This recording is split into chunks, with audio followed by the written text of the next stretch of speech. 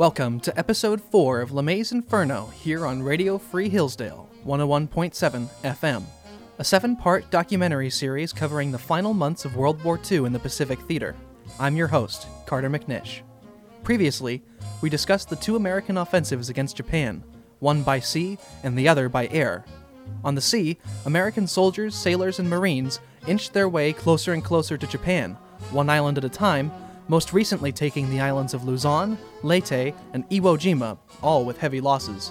By air, the B-29s under the command of Curtis LeMay began raining fire from the sky on Japanese cities in an attempt to bring about the surrender of Japan, burning out the heart of Tokyo, Nagoya, Osaka, and Kobe in what became known as the Great Fire Blitz. This time, we turn our attention once more to the seaward route as we discuss the battle for the penultimate stop on the road to Tokyo, Okinawa.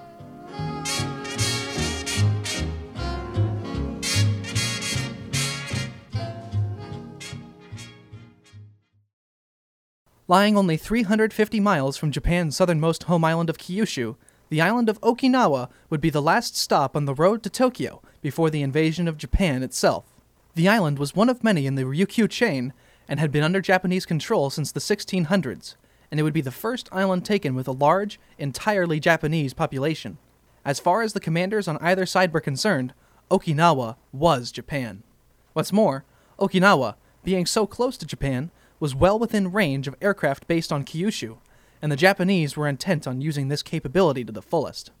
The Americans wanted to control Okinawa for a number of reasons. Firstly, they wanted to convert the mostly flat center of the island into a gigantic airbase, from which thousands of aircraft that would soon be arriving from Europe could attack Japan. Secondly, they wanted to secure Okinawa and its surrounding islands as a protected anchorage from which they could launch the eventual amphibious invasion of Kyushu.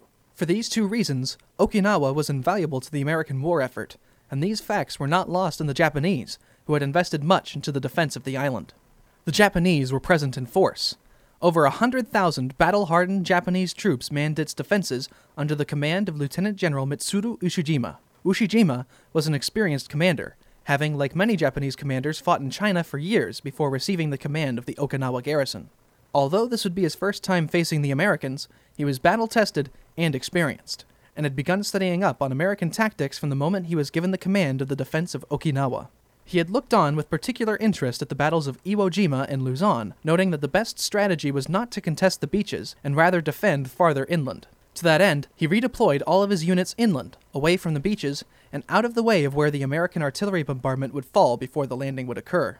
Once more looking to Yamashita's defense of Luzon as an example, Ushijima realized that his chances of victory against a determined American assault were slim, and decided instead to find the best defensive terrain on the island and hold out until the end, taking down as many Americans as he could with him.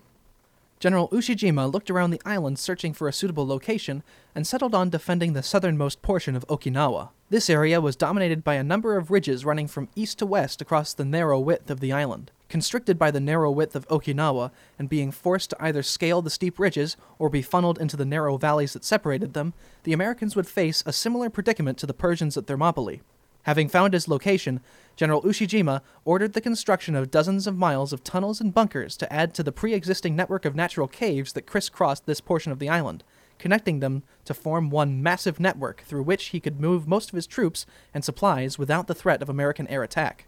With the protection these subterranean networks provided, along with the large amount of supplies the Japanese had stocked up beforehand, the Japanese troops defending Okinawa could theoretically hold out for over a year, inflicting many casualties on the Americans.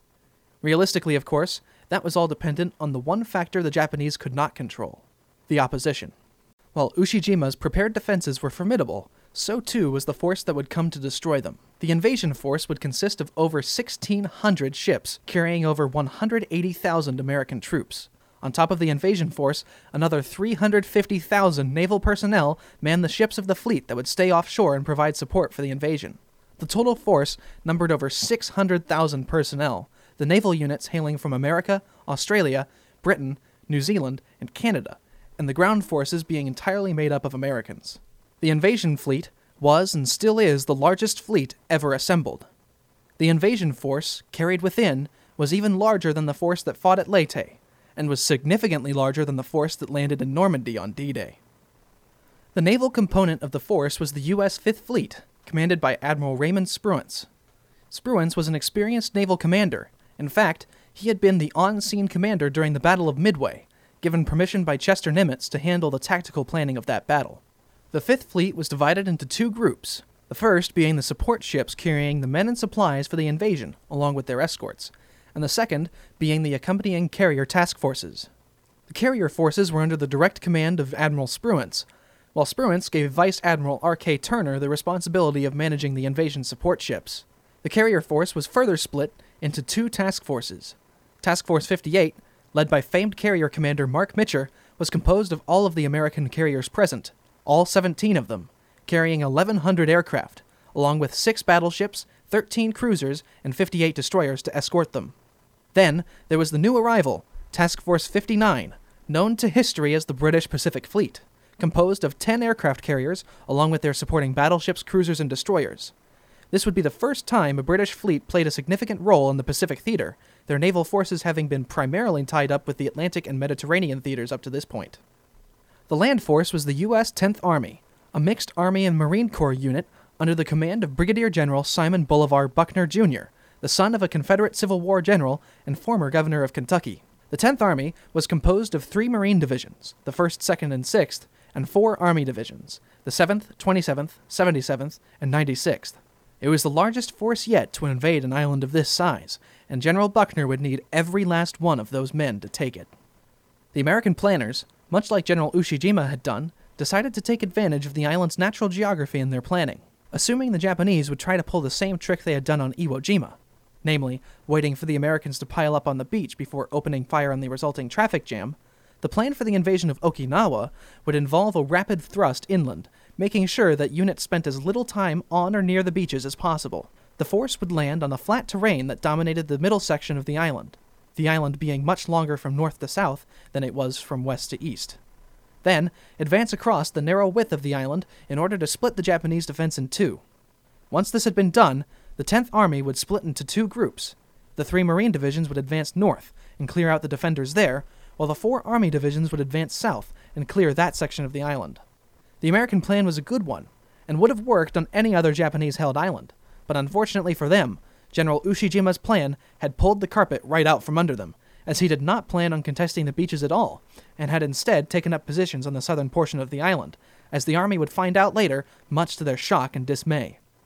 The Americans once again were overconfident in their plan, not counting on any Japanese trickery, and they would once again suffer dearly for it.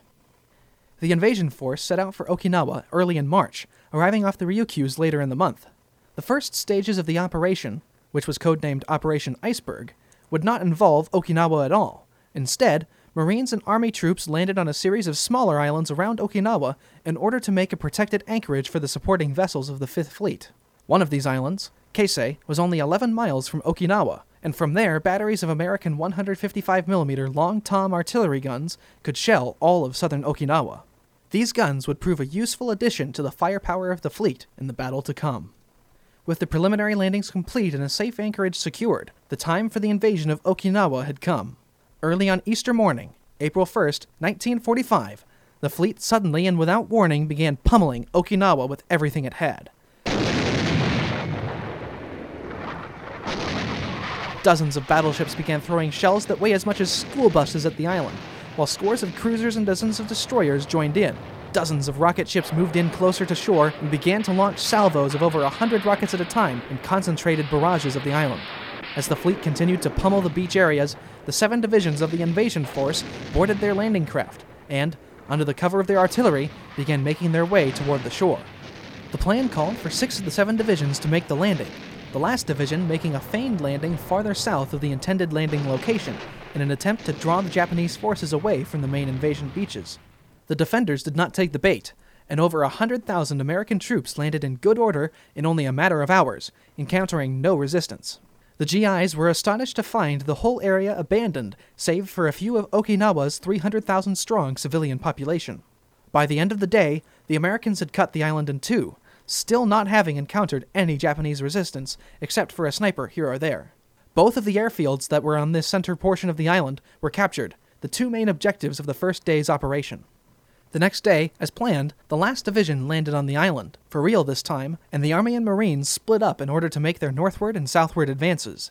The landscape of Okinawa was nothing like the Americans had ever fought on before in the Pacific War. War correspondent Ernie Pyle described the landscape in one of his accounts.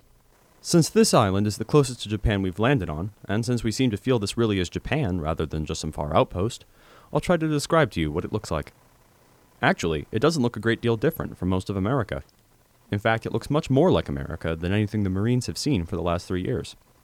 The climate is temperate rather than tropical, and so is the vegetation. There are tropical-like trees on and near the beaches. I think they're pandanus bushes. But there are also many trees of the fir family with horizontal limbs. The country over which my regiment passed during the first 2 days was cultivated. It rose gradually from the sea and was formed into small fields. It didn't look at all unlike Indiana in late summer, when things have started to turn dry and brown, except that the fields were much smaller. The wheat, which looks just like ours, is dead ripe in the fields now. The Marines are cutting it with sickles. In other fields are cane and sweet potatoes. Each field has a ditch around its edge, and dividing the fields are little ridges about 2 feet wide. On top of the ridges are paths where the people walk. All through the country are narrow dirt lanes, and now and then a fairly decent gravel road. As you get inland, the country becomes rougher. In the hills there is less cultivation and more trees. It really is a pretty country. We had read about what a worthless place Okinawa was, but I think most of us have been surprised by how pretty it is. While the island was and is certainly a beauty to behold, that was in stark contrast to what was about to occur there. As the Army divisions advanced south, they saw a ridge on the horizon. As they approached, nothing seemed out of the ordinary until, when they finally came within range of the Japanese guns, all hell broke loose. Bullets, mortar rounds, and artillery shells came raining down, fired from hidden positions in and around the ridge. The Americans had been wondering where the Japanese were, and now that they were being shot at, they knew. The ridge they had encountered, known to the Japanese as Kakuzu Ridge, but soon dubbed Cactus Ridge by the GIs, rose 280 feet from the coastal plain, and from its summit, Japanese troops had a panoramic view of the whole plain upon which the American landing had taken place. The ridge ran from east to west across the entire width of the island, only breaking in a couple spots where water had carved gullies through. There were only 2 ways to move past the ridge, either over the top or through the narrow gullies that cut between the sections of it, and the Japanese had made both options dreadful. The Army troops began making assaults on the ridge, only to be thrown back each time with heavy casualties. Meanwhile, in the north, the Americans were making easy work of the rest of the island. Save for a sniper here or a straggler there, they had encountered no resistance. Soon they began receiving requests from General Buckner, in overall command, to send reinforcements to the army in the south. The Marines laughed it off, saying that the army just wasn't as used to fighting the Japanese as the Marines were, and that they'd be there soon enough once they were finished wiping the floor with the Japanese in the northern part of Okinawa. The Marines advanced rapidly northward, it taking them a little over a week to reach the northern tip of the island. The only significant patch of resistance they encountered was a small Japanese force holed up on a peninsula jutting out from the island, which proved difficult to tackle. However, with their prior combat experience and expertise in fighting the Japanese, the Marines would defeat them soon enough. Whereas the Marines in the north measured their progress in the thousands of yards or even a mile or 2 each day, the army in the south was forced to measure their progress in inches. Against the entrenched Japanese on Kakuzu Ridge, there was little the army could do except for attack over and over again, hoping that at least once they would make a breakthrough. On April 19th, after over 2 weeks of no gains, the army launched another offensive.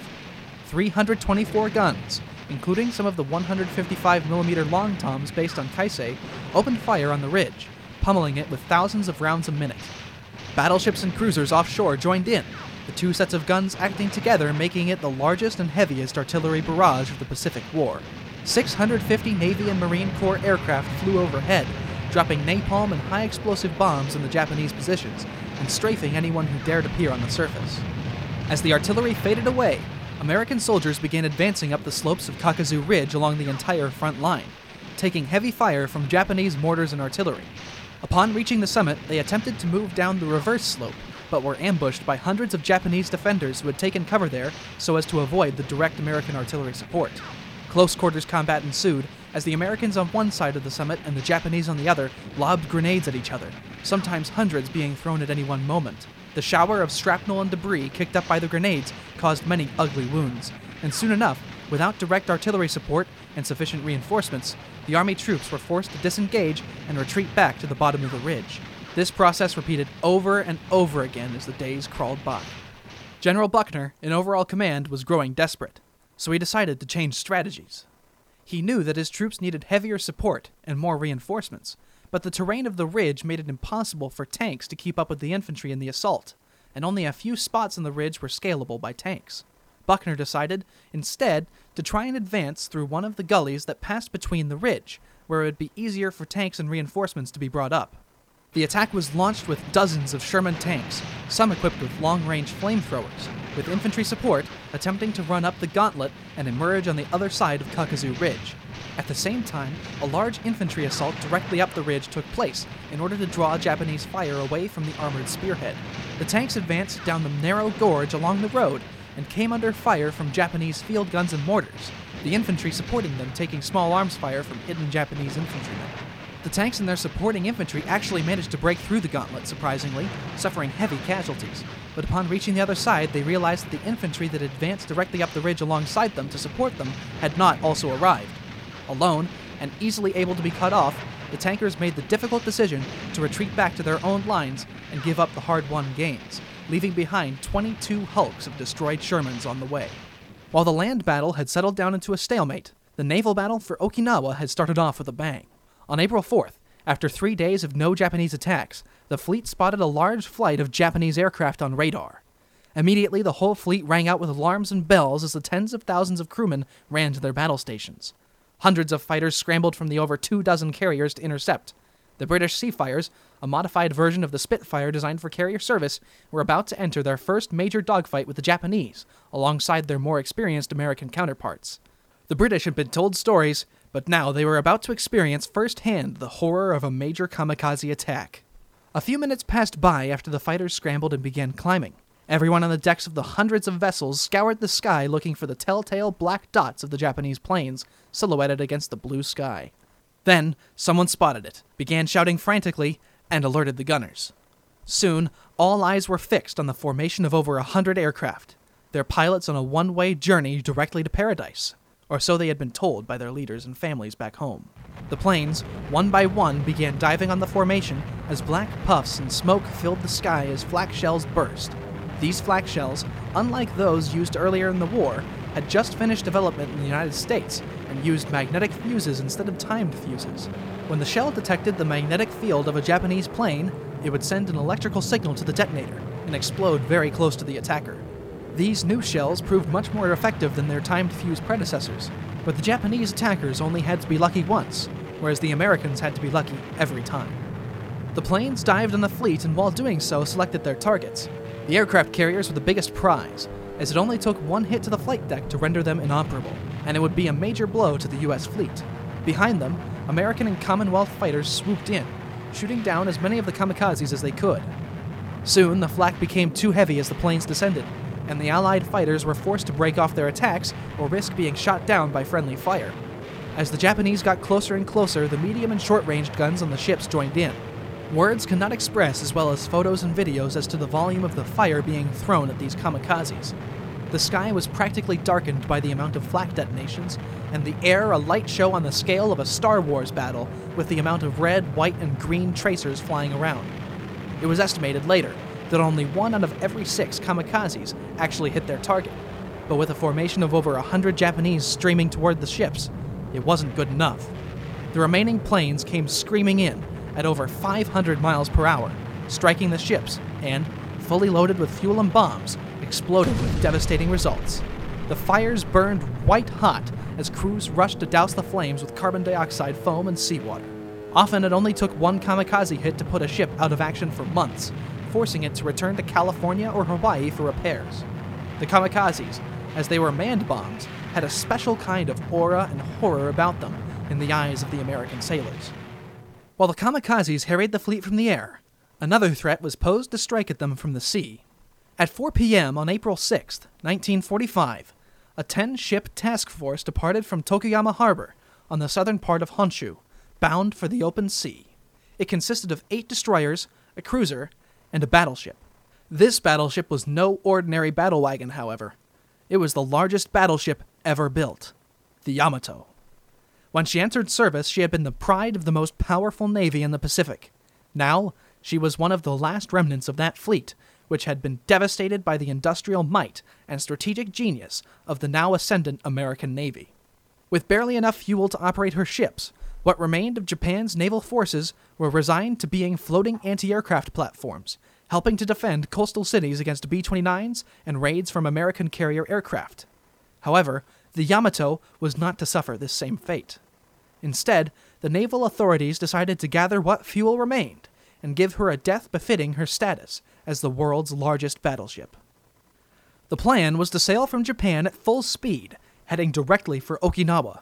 Once Yamato arrived, she would beach herself on the shore and make of herself a huge steel coastal fort. Once beached, the Americans would not be able to sink her, instead having to storm the ship with infantry. Before this happened, though, the Navy hoped that Yamato's 18-inch guns could provide effective fire support for the Japanese troops on the island. It was a risky plan, but Japan's leaders thought it was better than letting Yamato go to waste. Yamato and her escort sailed at full speed through Japan's inland sea into the Bungo Strait, which separates Kyushu from Shikoku. Their hope was to reach Okinawa in the evening on the next day, the 7th of April. With the task force sailing at full speed, almost 30 knots, the American fleet would have less than 24 hours to find and sink her before she reached Okinawa. However, as she sailed through the Bungo Strait and into the open sea, 2 American submarines, USS Threadfin and USS Hackleback, spotted the force. Although the Japanese were sailing too fast for the submarines to attack them, the 2 ships shadowed the group, radioing their position, speed, and heading back to Spruance and the 5th Fleet sitting off Okinawa.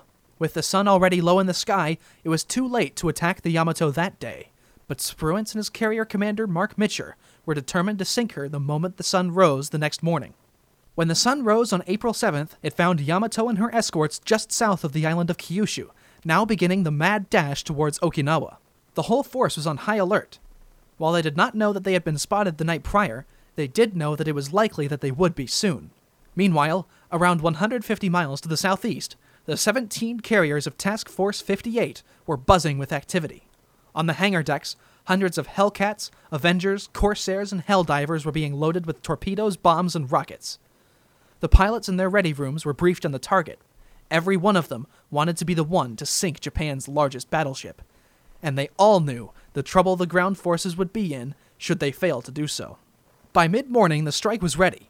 386 aircraft from 8 carriers. While Spruance wasn't using even half of his total force, using 386 planes was rightly deemed overkill. However, Spruance wasn't taking any chances. The fleet roared to life as the aircraft scrambled from the decks of their carriers and began organizing themselves in the skies above. Soon, the sky was filled with aircraft, and moments later, the formation turned north and began heading straight for Yamato. With the information provided by the submarines, the American planes knew exactly where to find it. Back on board Yamato, Admiral Ito, in command of the force, was alerted half an hour later that an American force had been spotted on radar. The task force immediately went to battle stations, and thousands of sailors rushed out onto the decks of the ships to man their guns. At noon, the first Americans appeared overhead. These were a group of Hellcats and Corsairs that had been sent out ahead of the main force to shoot down any Japanese fighters protecting Yamato. They soon found, though, that there were none. They let the rest of the aircraft know as much before going in for strafing runs. Minutes later, the other 350 aircraft arrived overhead and began setting up their bomb and torpedo runs. While the Hellcats and Corsairs strafed the fleet, trying to kill or distract the Japanese gunners, the Avengers dived to the deck and began lining up their torpedo runs at wave height. The Japanese destroyers had formed a defensive circle around the Yamato in order to protect her from just such an attack, but the skilled Avenger pilots ducked and weaved through their fire and began torpedoing some of the destroyers to clear gaps, while others flew through those gaps and took a shot at the main prize.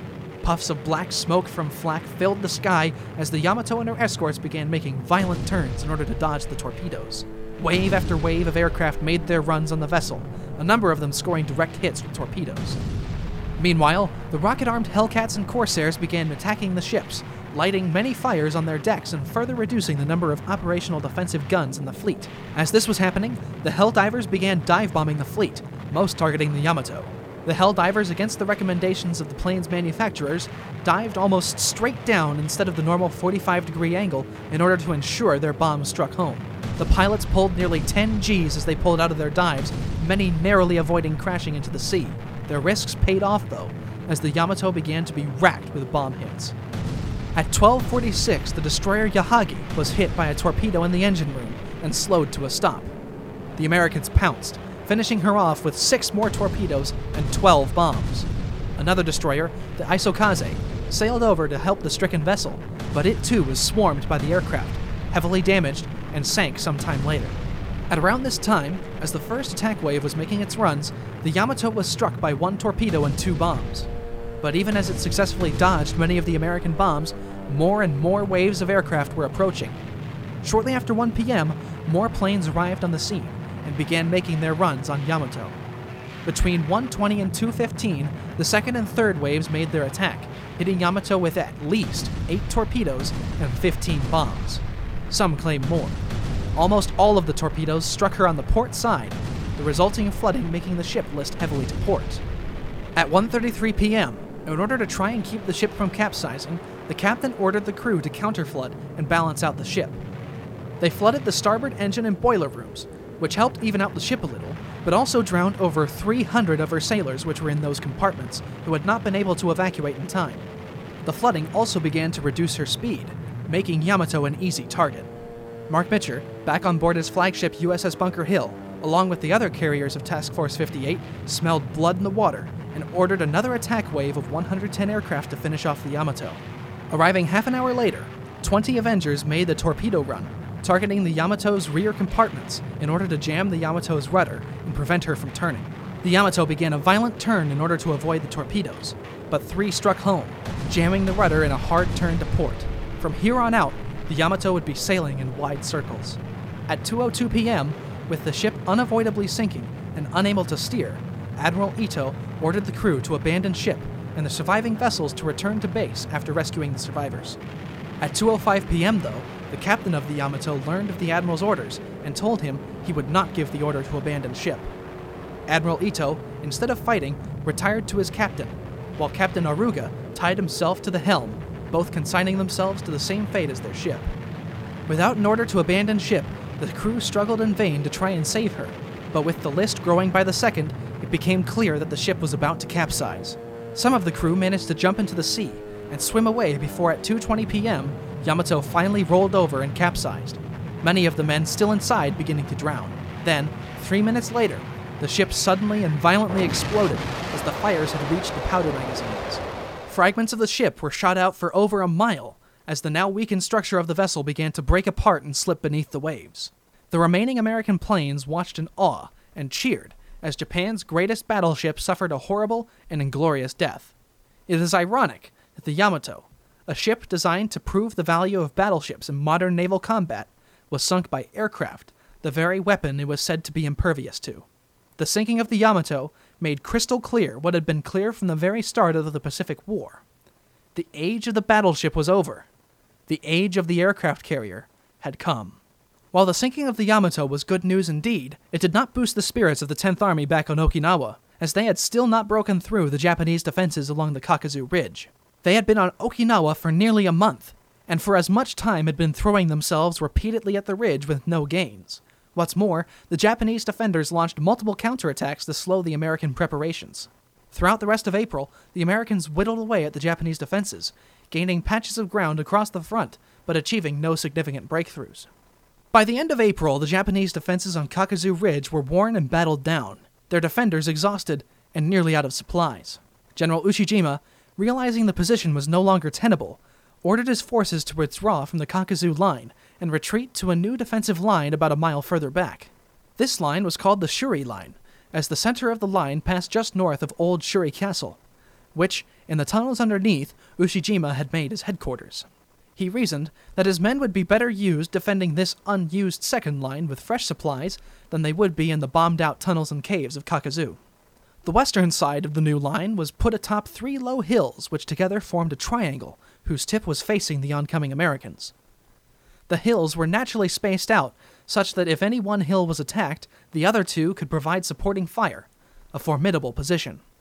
The center of the line stretched across another series of ridges like Kakuzu before, except these were even more difficult to attack. In many places, the slopes gave way to rocky cliffs, unscalable unless a ladder or rope was dropped down from the top. Sitting on top of the ridge were the ruins of an ancient castle, which provided excellent protection and would help to break up the American formations as they crossed the ridge. Finally, on the eastern side of the line was a large hill, nicknamed Conical Hill by the Americans. Its steep, wooded slopes, crisscrossed by low ridges extending outward from the summit, were a troubling natural obstacle. All throughout the new line were yet more caves and tunnels, allowing the Japanese troops to move from section to section unseen and impervious to air attack. The Americans were in for another, even more difficult challenge. As the 1st of May dawned, American patrols scouting Kakuzu Ridge encountered surprisingly little resistance. It soon became apparent that the Japanese were no longer there, and within hours the American forces were on the move southward, advancing cautiously, trying to find where the Japanese had gone. While advancing, the Americans found many booby traps, obstacles, and many other things left behind by the retreating Japanese to make life difficult for the land's new owners. Even scarier than the unmanned traps, though, were the stragglers, men who were either too scared, too brave, or too wounded to evacuate. American Army troops, now joined by the Marines who had come to reinforce them after securing the undefended northern part of Okinawa, never knew what to expect from each encounter. War correspondent Ernie Pyle wrote of one such experience. It was mid-forenoon, and we had just reached our new bivouac area after a march of an hour and a half. The boys threw off their packs, sat down on the ground, and took off their helmets to mop their perspiring foreheads. We were in a small grassy spot at the foot of a hill. Most of these hillsides have caves with household stuff hidden in them. They are a rich field for souvenir hunters. And all Marines are souvenir hunters.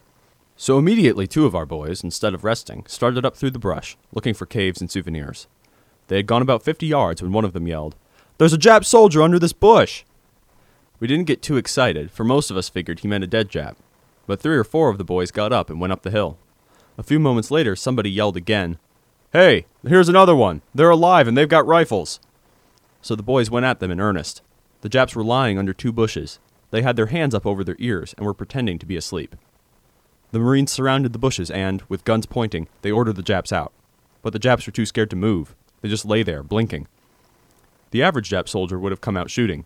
But, thank goodness, these were of a different stripe. They were so petrified the Marines had to go into the bushes, lift them by the shoulders, and throw them out in the open. My contribution to the capture consisted of standing to one side and looking as mean as I could. One Jap was small, and about 30 years old.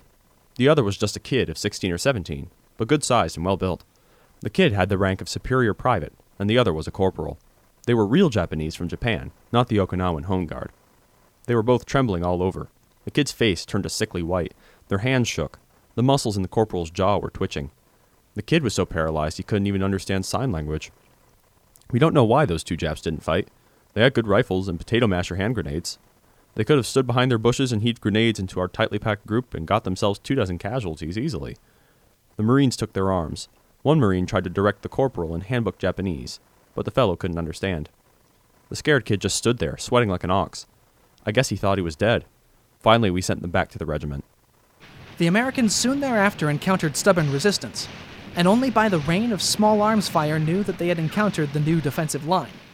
On May 2nd, as the Army and Marine divisions settled in for what looked like another month of bloody and fruitless assaults, they received 2 pieces of news. The first was that President Franklin Delano Roosevelt had died. The much-beloved president had been a symbol of the American war effort from the beginning, and his loss was a major blow to morale.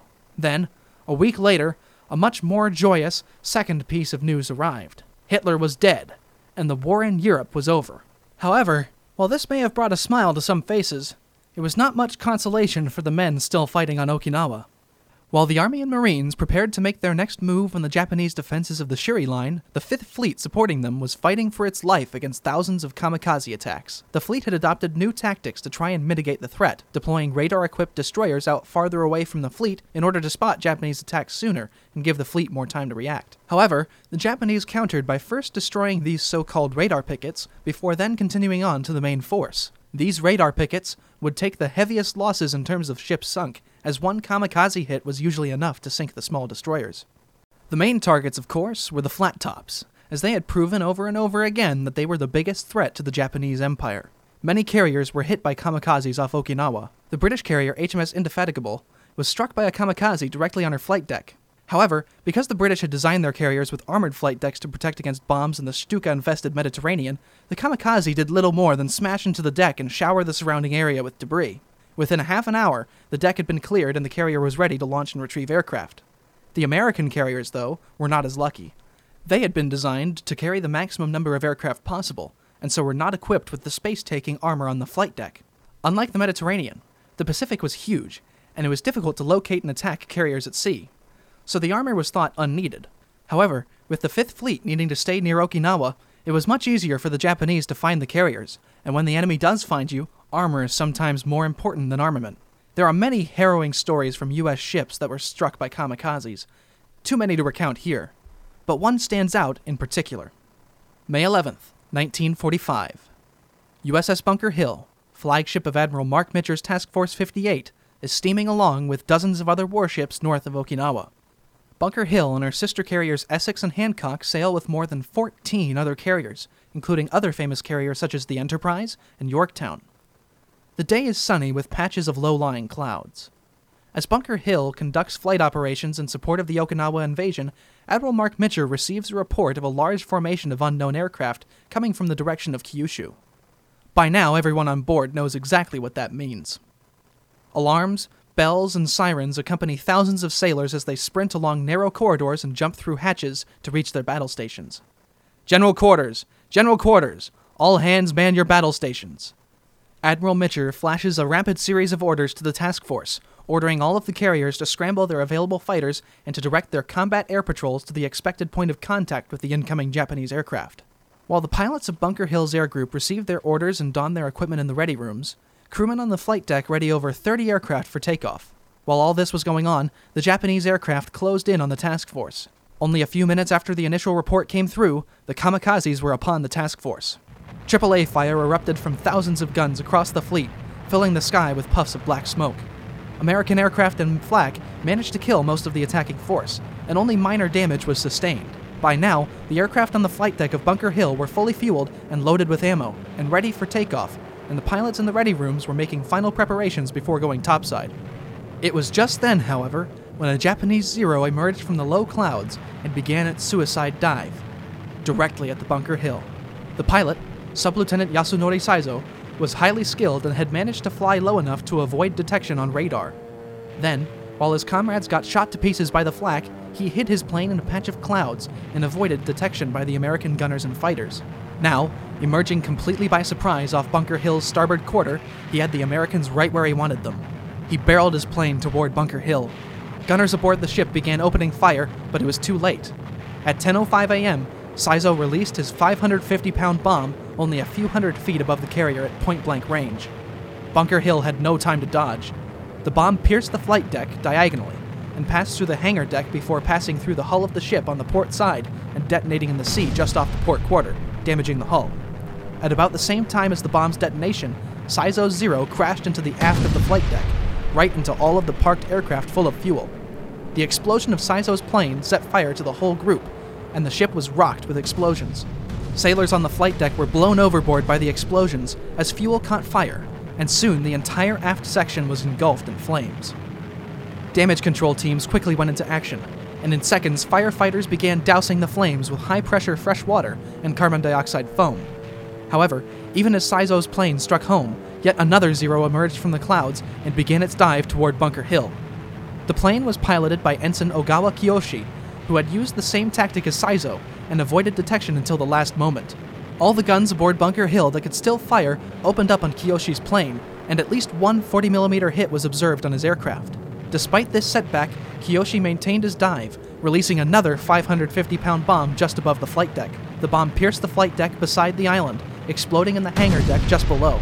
The explosion tore a gaping hole in the flight deck and pierced the hangar deck, reaching the ready rooms below. Many of the pilots, still inside the ready rooms, were killed in the blast along with dozens of other sailors. At the same moment, Kiyoshi's plane struck the flight deck just below the island, causing yet more fires and enlarging the hole in the flight deck. Yet more damage control teams jumped into action, as now fully half of the ship was on fire. The heat from the fires could be felt everywhere on the ship. Admiral Mitcher was already making preparations to shift his flag from Bunker Hill to another carrier and continue the battle from there. While all this was happening, a third kamikaze, identified as a Judy, began diving toward Bunker Hill. A machine gunner aboard the ship spotted the attacker at close range and managed to take her down. Had the kamikaze hit home, it may have spelled the end for Bunker Hill. Not long after the 2 kamikaze hits that Bunker Hill suffered in less than 30 seconds, Admiral Mitcher transferred over to the destroyer USS English by buoy, and then to the carrier USS Enterprise. Fires raged across the Bunker Hill as the crew desperately scrambled to save their ship. Seeing that the gun mounts on the aft of the ship were cut off from escape by the flames, Captain George A. Seitz gave the order for all those aft of the flames to abandon ship. Only a few men heard the order over the intercom amidst the chaos, and the situation in the aft mounts became very confused. Some men and a couple officers put on life jackets and jumped off the side, falling over 50 feet into the sea below. Most, however, decided to remain aboard and do whatever they could to save the ship. In the hangar deck, crewmen braved literally boiling temperatures as they doused the flames fed by gasoline from the stowed planes. Ammunition began to detonate as the flames reached the belts of bullets for the planes, wounding some crewmen. Far below decks, pilots and crewmen fought their way through the flames to escape certain death in the burning ready rooms. Throughout the ship, small groups of sailors, instead of waiting for orders, took the initiative and did whatever they could to save trapped crewmen, fight the fires, or repair damaged firefighting equipment. Captain Seitz personally went below decks to address the confusion, making his way back to restore order in the aft gun mounts. Sailors in the engine rooms, directly below the flames on the flight deck, bravely remained at their stations, despite the encroaching flames, and managed to keep the ship sailing at 20 knots, even as black smoke and immense heat made its way down into the bowels of the ship. Some men in the engine rooms remained at their stations for over 19 hours. The remaining guns continued to unleash a deadly barrage on the Japanese planes, as over the course of the rest of the day, kamikaze after kamikaze tried to strike the finishing blow on the wounded ship. The pilots of the Marine Squadron, as well as some of the Navy pilots from the Combat Air Patrol, flew overhead watching their ship, unable to help, before finally landing on other nearby carriers once they ran critically low on fuel. As crewmen desperately fought the fires below decks, the battle to douse the flames on the flight deck was reaching a critical stage. Driven back by the heat and volume of the flames, firemen could barely contain the fire, let alone extinguish it. Multiple destroyers and supply ships, seeing the desperate situation, came up alongside Bunker Hill and used long-range fire hoses to help those on board. With the help of half a dozen ships, millions of gallons of water, and hundreds of brave crewmen on deck, the flames were finally put out by early evening. With her flight deck beyond repair, nearly a quarter of her crew dead, and another quarter badly wounded, Bunker Hill was no longer fit for combat. Escorted by a small group of destroyers, she left the battle zone and moored at Ulithi Atoll for some crucial repairs before going on to Hawaii, and then Oregon, where she would undergo dry dock repairs. The Navy was told by the repair workers that she would be in dry dock until September, which was not great for the Navy, but did mean she would be back in service just in time to once again go back into the fray on November 1st with the invasion of Kyushu. The USS Bunker Hill was just one of the over 300 ships damaged by kamikazes during the battle for Okinawa, and she was one of the lucky ones. 9 ships, for the most part picket destroyers, were sunk during the battle. Over the course of the almost 3 months of fighting, 4,900 American sailors were killed, with another 4,800 wounded, almost all because of the kamikaze. As it would turn out, the kamikaze would be the deadliest threat ever faced by the U.S. Navy, the naval battles off Okinawa gaining the dubious honor of being the deadliest battle ever fought by the U.S. Navy. The U.S. Fifth Fleet would gain the nickname the Fleet That Came to Stay for their tenacity and stubborn determination that they demonstrated in staying on station in the kamikaze-infested waters off Okinawa. On the same day that the USS Bunker Hill was struck, May 11, 1945, General Buckner and the ground forces on Okinawa launched their offensive against the Shiri Line. The attack was covered by a creeping barrage of American artillery, and attack aircraft from the carriers suppressed Japanese defenses as the infantry and tanks advanced. The Marines took up position on the American right flank, attacking Japanese defenses on the western side of the island, like the triangular set of hills guarding the coastal plain, while the Army divisions took up positions on the American left, attacking Conical Hill on the eastern side of the island. In the center of the line, both the Marines and Army would work together to take the cliff-covered ridge that would be nicknamed Hacksaw Ridge by the GIs. As the offensive began, it would mark the beginning of 10 days of brutal combat. The first major blow the Americans struck was in the east, on Conical Hill. Rising 476 feet from the ocean, with ridges extending outward from it in all directions, the 1,000 Japanese defenders had an excellent position. The Americans advanced methodically toward the peak, moving along the ridges that led to the top. The Japanese soldiers ambushed them at every turn, appearing from hidden tunnel entrances behind the Americans or on the flanks, harassing them as they advanced.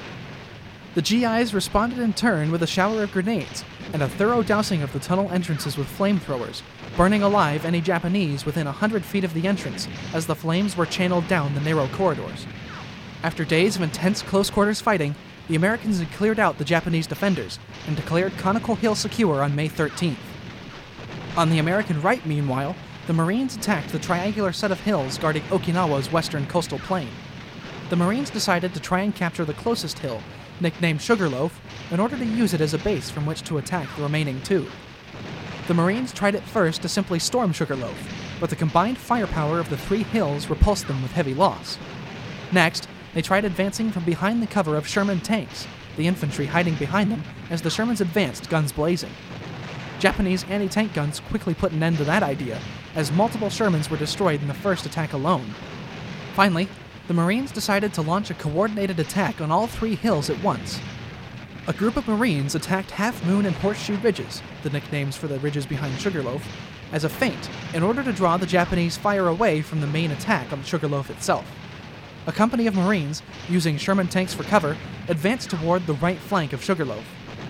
As they began scaling the hill, the Japanese began targeting them with every gun they had, and in so doing, locked themselves into tunnel vision, preventing them from seeing a group of 80 men scaling the forward face of the ridge.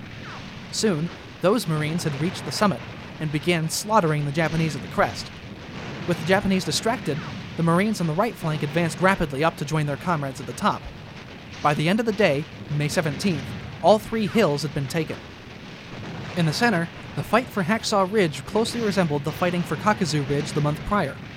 Army and Marine Corps units scaled the ridge, either navigating the steep and rocky slopes or scaling the cliffs using rope nets. The fighting raged back and forth across the crest of the ridge, Japanese and American soldiers tossing grenades, rocks, and anything they could find atop the ridge at each other while calling in artillery and mortar support. The Marines and Army troops often tried to attack at night in order to try and surprise the defenders, but this rarely worked, and battles in the pitch-black Okinawa night raged, with soldiers aiming only at the flashes of light caused by the firing of weapons. On one such attack, a company of Army soldiers was ambushed and took heavy losses before retreating back down the ridge, leaving hundreds of wounded atop the ridge. One of the company's medics, Private Desmond Doss, stayed atop the ridge, lowering wounded down to safety all night, saving as many as 100 soldiers from certain death should the Japanese have found them. After weeks of fighting, Hacksaw Ridge was taken by late May. Days later, the Japanese abandoned the Shiri Line, retreating farther south. As the Americans advanced past the Shiri Line into the densely populated south of Okinawa, they found the corpses of tens of thousands of civilians who had starved to death or been caught in the crossfire. While the Japanese army had stockpiled years' worth of supplies, they were for army personnel only, and many thousands of Okinawans starved as a result. The Marines cautiously advanced through the ruins of Naha, Okinawa's capital city. Barely a building was left standing after the artillery barrages and bombing by naval aircraft. As June began, the Japanese defense was on its last legs. Most of the defenders had been killed, those remaining holed up in the hills along the southern coast of the island. General Buckner, leading from the front, often came within a few hundred yards of the front line to encourage his troops and to observe the situation. On one such occasion, on June 18th, General Buckner was observing a Japanese-held hill when he was shot by a Japanese sniper and killed. A brigadier general, Simon Bolivar Buckner would be the highest-ranking American casualty of World War II. 4 days later, on June 22, 1945, Okinawa was declared secure. Okinawa would be the bloodiest single battle of the Pacific War. The American casualties were enormous. 12,520 men killed in action, with another 6,000 to 8,000 dying of disease and other causes. On top of that, another 50,000 men were wounded. The Japanese casualties were even worse. Almost the entirety of the defending force, 77,000 of them, were dead, with only a few hundred of them being captured, almost all of those being wounded already. On top of the soldiers, over 100,000 civilians, out of only 300,000 total, died as a result. Unlike the islands before, Okinawa was Japan, and afterward, everyone on both sides knew what fighting in mainland Japan would look like. It would be a bloody slog in which few were simply wounded, a battle in which the line between civilian and combatant would be blurred beyond recognition. There would be no heroes, only survivors. Should an invasion come to pass, Japan would look like Okinawa, covered in bodies from stem to stern. Before victory could be achieved, thousands, Tens of thousands, hundreds of thousands, perhaps millions would die. Ernie Pyle reflected on the dead in one of his reports he wrote before going ashore on Okinawa. Last summer, I wrote that I hoped the end of the war could be a gigantic relief, but not an elation. In the joyousness of high spirits, it is so easy for us to forget the dead. Those who are gone would not wish themselves to be a millstone of gloom around our necks. But there are so many of the living who have had burned into their brains forever the unnatural sight of cold, dead men scattered over the hillsides and in the ditches along the high rows of hedge throughout the world. Dead men by mass production, in one country after another, month after month and year after year. Dead men in winter and dead men in summer. Dead men in such familiar promiscuity that they become monotonous. Dead men in such monstrous infinity that you come almost to hate them. Those are the things that you at home need not even try to understand. To you at home they are columns of figures, or he is a near one who went away and just didn't come back. You didn't see him lying so grotesque and pasty beside the gravel road in France. We saw him by the multiple thousands. That's the difference. Pyle could not have known it as he wrote this report, but a few days later he would join them, lying by the side of a muddy road on Ie-shima, an island just off the coast of Okinawa. While inspecting the island as part of his research, his jeep was fired upon by a Japanese machine gunner. Pyle and the men inside jumped from the jeep and ran for cover. Pyle hid in a ditch beside the road. After the firing ceased, Pyle lifted up his head in order to get a better look, only to catch a bullet from the gunner's next burst directly in his left temple. Like the men he saw in France, Pyle too would lie in the mud along the side of a gravel road. He would become one of the most famous casualties of the bloodiest battle of the Pacific War, Okinawa. This report of his, which you just heard, never finished, was found on his corpse.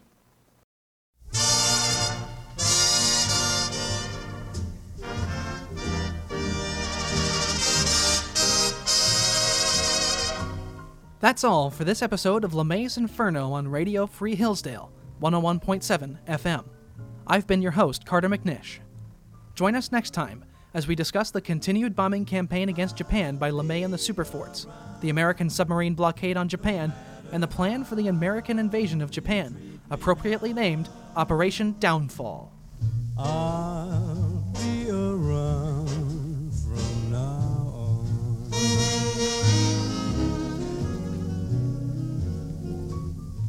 Your latest love can never last, and when it's past,